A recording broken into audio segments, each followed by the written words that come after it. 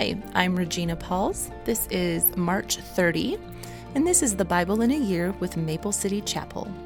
The readings for today are Deuteronomy 13:1 through 15:23, Luke 8:40 through 9:6, Psalm 71, and Proverbs 12:5 through 7. Deuteronomy 13. Suppose there are prophets among you, or those who dream dreams about the future, and they promise you signs or miracles, and the predicted signs or miracles occur. If they say, "Come, let us worship other gods, gods you have not known before," do not listen to them. The Lord your God is testing you to see if you truly love him with all your heart and soul. Serve only the Lord your God and fear him alone. Obey his commands, listen to his voice, and cling to him. The false prophets or visionaries who try to lead you astray must be put to death, for they encourage rebellion against the Lord your God, who redeemed you from slavery and brought you out of the land of Egypt. Since they try to lead you astray from the way the Lord your God commanded you to live, you must put them to death. In this way you will purge the evil from among you. Suppose someone secretly entices you, even your brother, your son or daughter, your beloved wife, or your closest friend, and says, "Let us go worship other gods, gods that neither you nor your ancestors have known." They might suggest that you worship the gods of peoples who live nearby, or who come from the ends of the earth. But do not give in or listen. Have no pity, and do not spare or protect them. You must put them to death. Strike the first blow yourself, and then all the people must join in. Stone the guilty ones to death because they have tried to draw you away from the Lord your God, who rescued you from the land of Egypt, the place of slavery. Then all Israel will hear about it and be afraid, and no one will act so wickedly again. When you begin living in the towns the Lord your God is giving you, you may hear that scoundrels among you are leading their fellow citizens astray by saying, "Let us go worship other gods, gods you have not known before." In such cases, you must examine the facts carefully. If you find that the report is true and such a detestable act has been committed among you, you must attack that town and completely destroy all its inhabitants, as well as all the livestock. Then you must pile all the plunder in the middle of the open square and burn it. Burn the entire town as a burnt offering to the Lord your God. That town must remain a ruin forever. It may never be rebuilt. Keep none of the plunder that has been set apart for destruction. Then the Lord will turn from his fierce anger and be merciful to you. He will have compassion on you and make you a large nation, just as he swore to your ancestors. The Lord your God will be merciful only if you listen to his voice and keep all his commands that I am giving you today, doing what pleases him. Deuteronomy 14. Since you are the people of the Lord your God, never cut yourselves or shave the hair above your foreheads in mourning for the dead. You have been set apart as holy to the Lord your God, and he has chosen you from all the nations of the earth to be his own special treasure. You must not eat any detestable animals that are ceremonially unclean.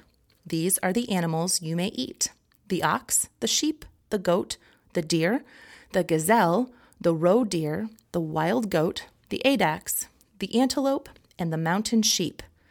You may eat any animal that has completely split hooves and chews the cud, but if the animal doesn't have both, it may not be eaten.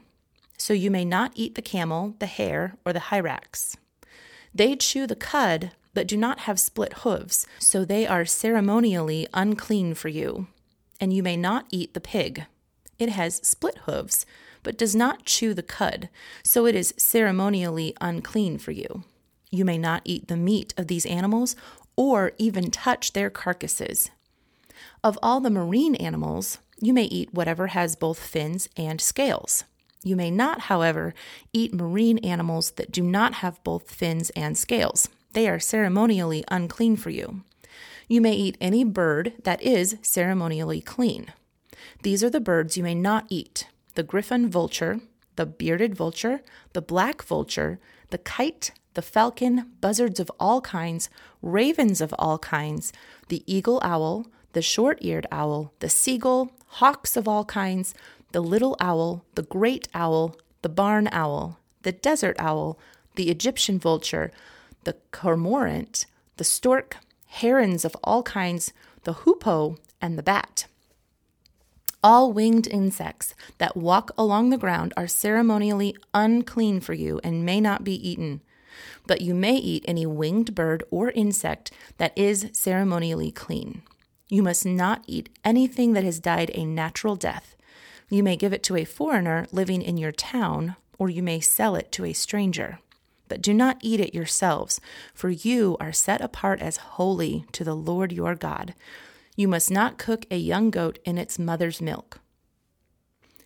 You must set aside a tithe of your crops, 1/10 of all the crops you harvest each year. Bring this tithe to the designated place of worship, the place the Lord your God chooses for his name to be honored, and eat it there in his presence. This applies to your tithes of grain, new wine, olive oil, and the firstborn males of your flocks and herds. Doing this will teach you always to fear the Lord your God. Now, when the Lord your God blesses you with a good harvest, the place of worship he chooses for his name to be honored might be too far for you to bring the tithe. If so, you may sell the tithe portion of your crops and herds, put the money in a pouch, and go to the place the Lord your God has chosen. When you arrive, you may use the money to buy any kind of food you want: cattle, sheep, goats, wine, or other alcoholic drink. Then feast there in the presence of the Lord your God and celebrate with your household. And do not neglect the Levites in your town, for they will receive no allotment of land among you. At the end of every 3rd year, bring the entire tithe of that year's harvest and store it in the nearest town. Give it to the Levites, who will receive no allotment of land among you, as well as to the foreigners living among you, the orphans and the widows in your towns, so they can eat and be satisfied.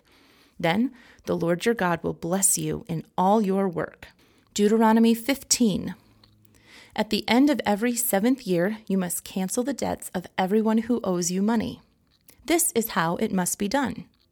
Everyone must cancel the loans they have made to their fellow Israelites. They must not demand payment from their neighbors or relatives, for the Lord's time of release has arrived. This release from debt, however, applies only to your fellow Israelites, not to the foreigners living among you. There should be no poor among you, for the Lord your God will greatly bless you in the land he is giving you as a special possession. You will receive this blessing if you are careful to obey all the commands of the Lord your God that I am giving you today. The Lord your God will bless you as he has promised. You will lend money to many nations, but will never need to borrow. You will rule many nations, but they will not rule over you. But if there are any poor Israelites in your towns when you arrive in the land the Lord your God is giving you, do not be hard-hearted or tight-fisted toward them. Instead, be generous and lend them whatever they need. Do not be mean-spirited and refuse someone a loan because the year for canceling debts is close at hand. If you refuse to make the loan and the needy person cries out to the Lord, you will be considered guilty of sin. Give generously to the poor, not grudgingly, for the Lord your God will bless you in everything you do. There will always be some in the land who are poor. That is why I am commanding you to share freely with the poor and with other Israelites in need.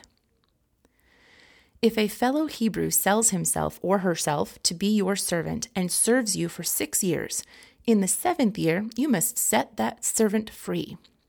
When you release a male servant, do not send him away empty-handed. Give him a generous farewell gift from your flock, your threshing floor, and your winepress. Share with him some of the bounty with which the Lord your God has blessed you. Remember that you were once slaves in the land of Egypt, and the Lord your God redeemed you. That is why I am giving you this command.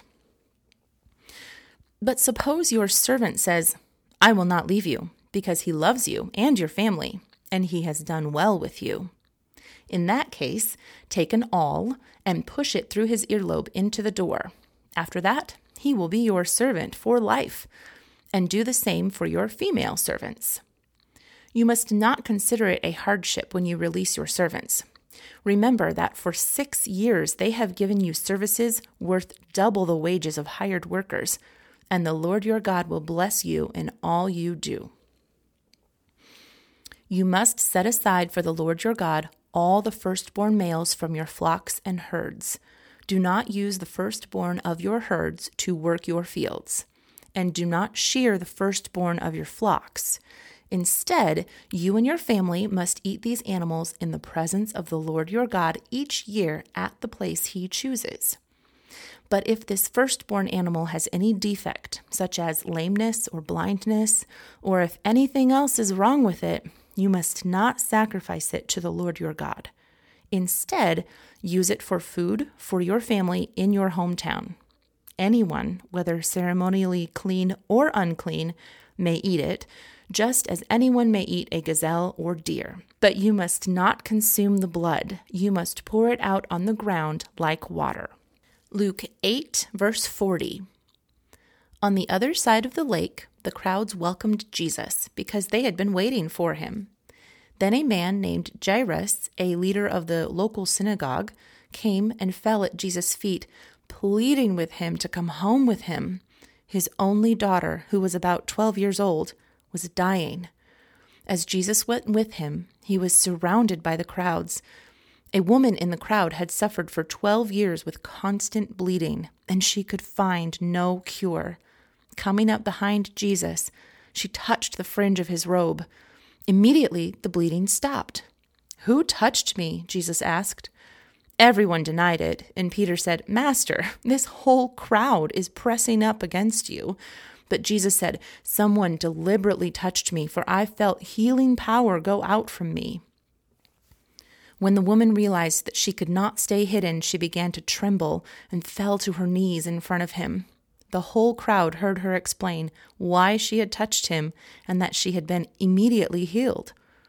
"Daughter," he said to her, "your faith has made you well. Go in peace." While he was still speaking to her, a messenger arrived from the home of Jairus, the leader of the synagogue. He told him, "Your daughter is dead. There is no use troubling the teacher now." But when Jesus heard what had happened, he said to Jairus, "Don't be afraid. Just have faith, and she will be healed." When they arrived at the house, Jesus wouldn't let anyone go in with him except Peter, John, James, and the little girl's father and mother. The house was filled with people weeping and wailing, but he said, "Stop the weeping. She isn't dead. She's only asleep." But the crowd laughed at him because they all knew she had died. Then Jesus took her by the hand and said in a loud voice, "My child, get up." And at that moment, her life returned, and she immediately stood up.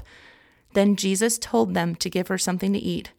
Her parents were overwhelmed, but Jesus insisted that they not tell anyone what had happened. Luke 9. One day, Jesus called together his 12 disciples and gave them power and authority to cast out all demons and to heal all diseases. Then he sent them out to tell everyone about the kingdom of God and to heal the sick. "Take nothing for your journey," he instructed them. "Don't take a walking stick, a traveler's bag, food, money, or even a change of clothes. Wherever you go, stay in the same house until you leave town. And if a town refuses to welcome you, shake its dust from your feet as you leave to show that you have abandoned those people to their fate." So they began their circuit of the villages, preaching the good news and healing the sick. Psalm 71. O Lord, I have come to you for protection. Don't let me be disgraced. Save me and rescue me, for you do what is right. Turn your ear to listen to me and set me free. Be my rock of safety where I can always hide. Give the order to save me, for you are my rock and my fortress. My God, rescue me from the power of the wicked, from the clutches of cruel oppressors. O Lord, you alone are my hope. I've trusted you, O Lord, from childhood. Yes, you have been with me from birth. From my mother's womb, you have cared for me. No wonder I am always praising you. My life is an example to many because you have been my strength and protection. That is why I can never stop praising you. I declare your glory all day long. And now, in my old age, don't set me aside. Don't abandon me when my strength is failing, for my enemies are whispering against me. They are plotting together to kill me. They say, God has abandoned him. Let's go and get him, for no one will help him now. Oh God, don't stay away. My God, please hurry to help me. Bring disgrace and destruction on my accusers. Humiliate and shame those who want to harm me. But I will keep on hoping for your help. I will praise you more and more. I will tell everyone about your righteousness. All day long I will proclaim your saving power, though I am not skilled with words. I will praise your mighty deeds, O sovereign Lord. I will tell everyone that you alone are just. Oh God, you have taught me from my earliest childhood, and I constantly tell others about the wonderful things you do. Now that I am old and gray, do not abandon me, O God. Let me proclaim your power to this new generation, your mighty miracles to all who come after me. Your righteousness, O God, reaches to the highest heavens. You have done such wonderful things. Who can compare with you, O God? You have allowed me to suffer much hardship, but you will restore me to life again and lift me up from the depths of the earth. You will restore me to even greater honor and comfort me once again. Then I will praise you with music on the harp, because you are faithful to your promises, O my God. I will sing praises to you with a lyre, O Holy One of Israel. I will shout for joy and sing your praises, for you have ransomed me. I will tell about your righteous deeds all day long, for everyone who tried to hurt me has been shamed and humiliated. Proverbs 12, verse 5. The plans of the godly are just. The advice of the wicked is treacherous. The words of the wicked are a murderous ambush, but the words of the godly save lives.